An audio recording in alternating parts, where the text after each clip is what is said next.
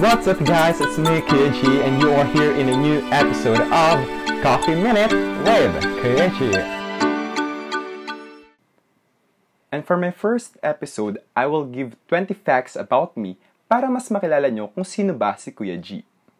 Fact number 1. My real name is Joji Bless Lopez Robles. As in may bless. Kaya siya may bless ay dahil akala ng nanay ko 8 months pa lang niya akong ipinagbubuntis. So sinabi na ng doktor sa kanya na paglabas ko, ilang segundo pa lang mamamatay na ako. Pero eto ako, buhay na buhay. Fact number 2. Dati po akong accountancy student. This coming semester po ako mag-shift at kukuha ng pharmacy. Ang layo, di ba? Pero kung hindi ka na masaya sa ginagawa mo, kailangan mo na talagang gumawa ng desisyon na makakapagpasaya sa'yo. Kaysa ipilit mo yung ayaw mo and then eventually hindi ka naman mag-grow doon. Fact number 3. 5'9" ang height ko pero wala akong kahilig-hilig mag-basketball. Kaya sabi nila, sayang daw yung height ko.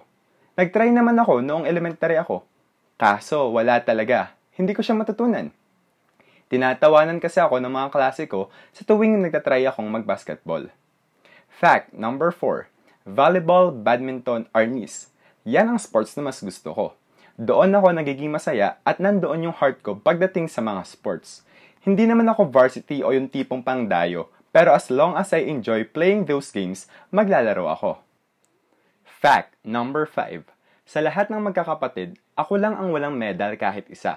Hindi sa bobo ako, pero dahil ini-enjoy ko lang ang pagpasok sa school. Mahirap seryosohin, masyadong masakit sa ulo.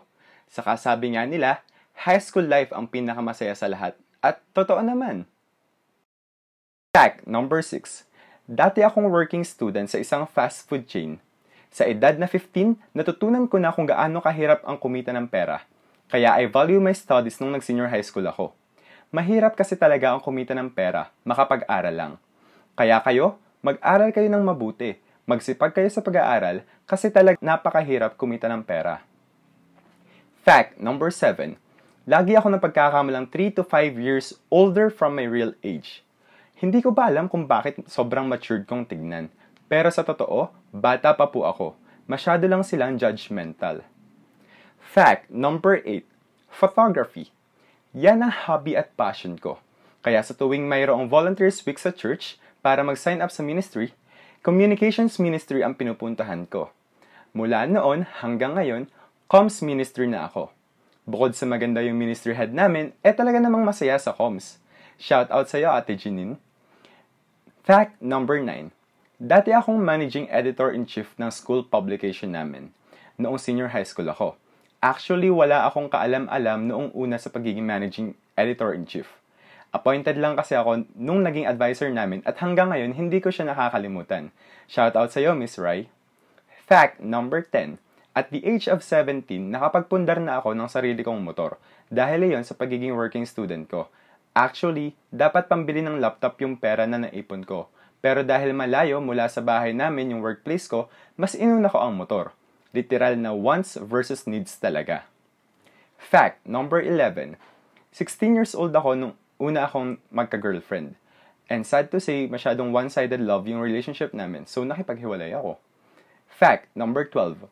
Ako yung tipo ng lalaki na naniniwala kung crush mo ako at crush kita, tayo na. Kaya sa naging 4 na relasyon ko, naging kami nang hindi ako nanliligaw. Kaya rin siguro madaling mawala yung mga past relationships ko. Fact number 13. Nangarap akong maging isang abogado. Dahil sabi ko, gusto kong ipagtanggol ang mga taong naaapi.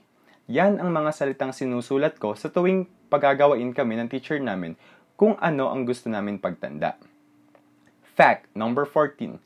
Daig ko pa ang mga kandidato at gusto ng maraming koneksyon sa sobrang dami ng organization inside and outside the school. Para na rin siguro sa personal and professional development ko, kaya ako aktibong lumalahok sa mga organisasyon. Fact number 15. Mahilig akong mag-travel. Para sa akin, travel is life. Kaya naman, nakakalungkot nakakaunti ang travels ko this 2020, gawa ng pandemya sa ating bansa. Fact number 16. Isa ako sa mga taong hindi pa nakakain ng sistema pagdating sa K-pop.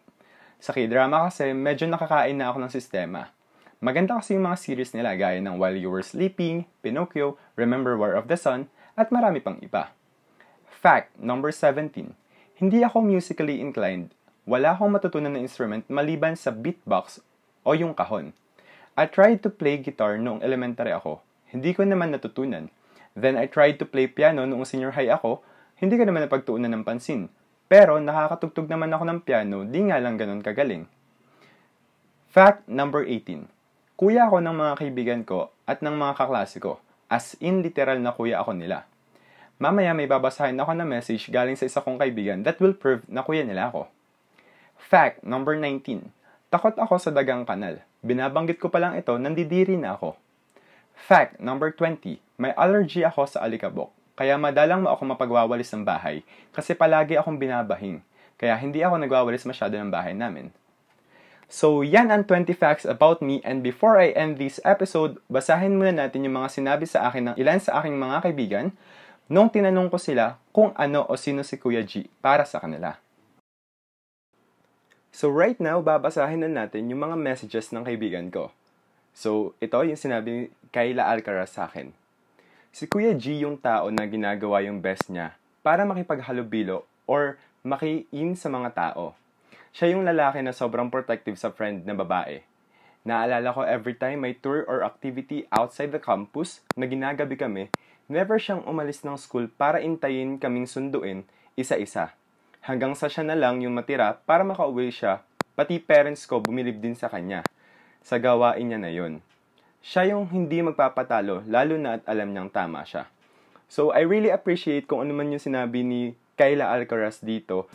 Especially nung sinabi niya na pati yung parents niya na i-appreciate yung ginagawa ko na kapag may mga on-site or off-site campus events na ginagabi, na naghihintay ako sa kanila, na lahat sila masundo, lahat sila makauwi, ganyan. Tapos ako na rin matitira kasi since ako naman may motor ako, ganyan.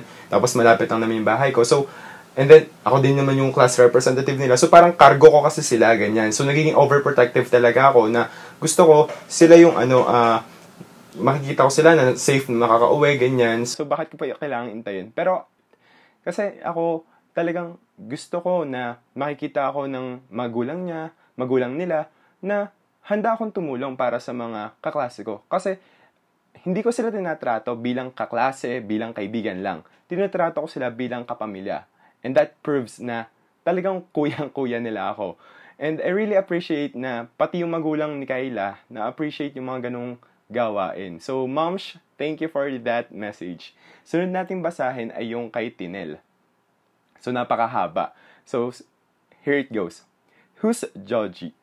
Well, he's been my friend and classmate for almost 5 years now. And I can say his bashful traits and what is not. Example lang is that he can really be annoying. He's tactless, prideful, and insensitive at times.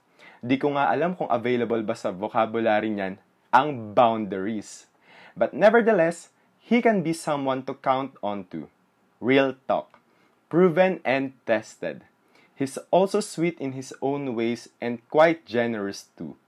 Madalas din active sa mga youth orgs at mahilig lumande sa magaganda. Ha. Minsan tuloy hindi ko sure kung nag-o-org yan para sa org mismo o sa babae. Ha. But, seems like it is the former. May talent din naman yan sa paglilid at responsible naman yan sa mga kinukuhang duties.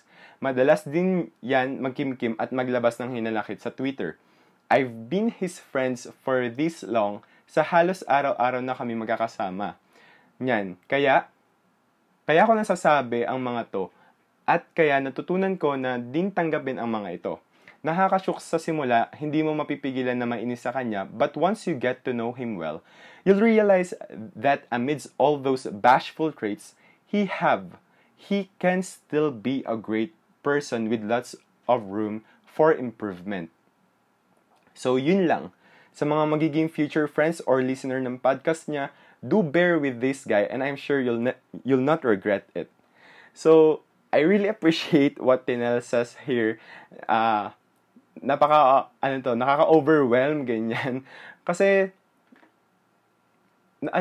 si Tinel kasi ay naging kaklase ko since senior high school. So, almost 5 years nga kaming magkasama. Yes, that's right. And tawag dito, ako kasi yung, ewan ko sa kanya, ba't niya nasabi na annoying ako, pero minsan mas na-annoy ako sa kanya. Kasi, alam niyo ba yun sa mga K-drama na yung parang bigla-bigla na lang nagkakarate moves, ganyan. So, ganun siya in front of many people, kahit na Pero, tawag dito, cute din naman yan minsan, na minsan nga napaka-jolly niyang tao. And, hindi naman yung ugali na kaiiyamutan mo, kundi yung ugali na katutuwaan mo. Kasi, mabait yan, and, tawag dito, gusto ko sana sabihin, no boyfriend since birth siya, pero naalala ko bigla na meron niya pala. So, yun, I really appreciate what Tinel says, and maraming salamat for that very long message. Ang haba niya talaga, guys. So, sunod nating basahin ay yung sa best friend ko. Ewan ko ba kung best friend ko to, pero grabe. Hindi, joke lang. So, tinanong ko siya, and then, so, napansin nyo yung kay Kayla, mahaba. Yung kay Tinel, mahaba din. And then, ito yung best friend ko talaga. Hindi ko nga alam talaga kung best friend ko siya. Kasi nga, Diyos ko, sumagot. Napaka-phrases lang, ganyan. So, sabi ko sa kanya, so, tinanong ko siya with the same question. So, sabi ko, BFF, ano ba masasabi mo tungkol sa akin? So, sabi niya, BFF kong annoying. Period. What the? Annoying ba talaga ako? Grabe. Tapos sinabi pa niya, annoying in many ways. Ha? And then sabi pa niya, madalas tayong di magkasundo. And siguro dahil din doon, kaya tayo naging BFF. So, dahil hindi kami palagi magkasundo, naging mag-BFF pa kami. Grabe, di ba? And then, di daw ako nagpapatalo. Competitive daw ako. Tapos, strong ang personality. Strong daw yung personality ko, ganyan. So, yun lang yung mga words na nasabi ng BFF ko. So, tataka-taloy ako ngayon. BFF ko ba talaga to? Pero hindi. Deep inside kasi alam ko naman na yung mga sinasabi niya is talagang real talk yung annoying. Kasi naalala ko one time, parang problemado siya, parang yung alam mong malungkot, ganyan. So, hindi naman innate sa akin na maging annoying. So, ginagawa ko, ina-annoy ko siya, inaasar-asar ko siya, tapos nagme-make face ako, ganyan, hanggang sa mapatawa ko siya. And then, naiinis siya, pero tumatawa siya, ganun siyang klase ng tao. Naiinis siya, parang, ano ba yan? Ano bang ginagawa mo? Ganyan.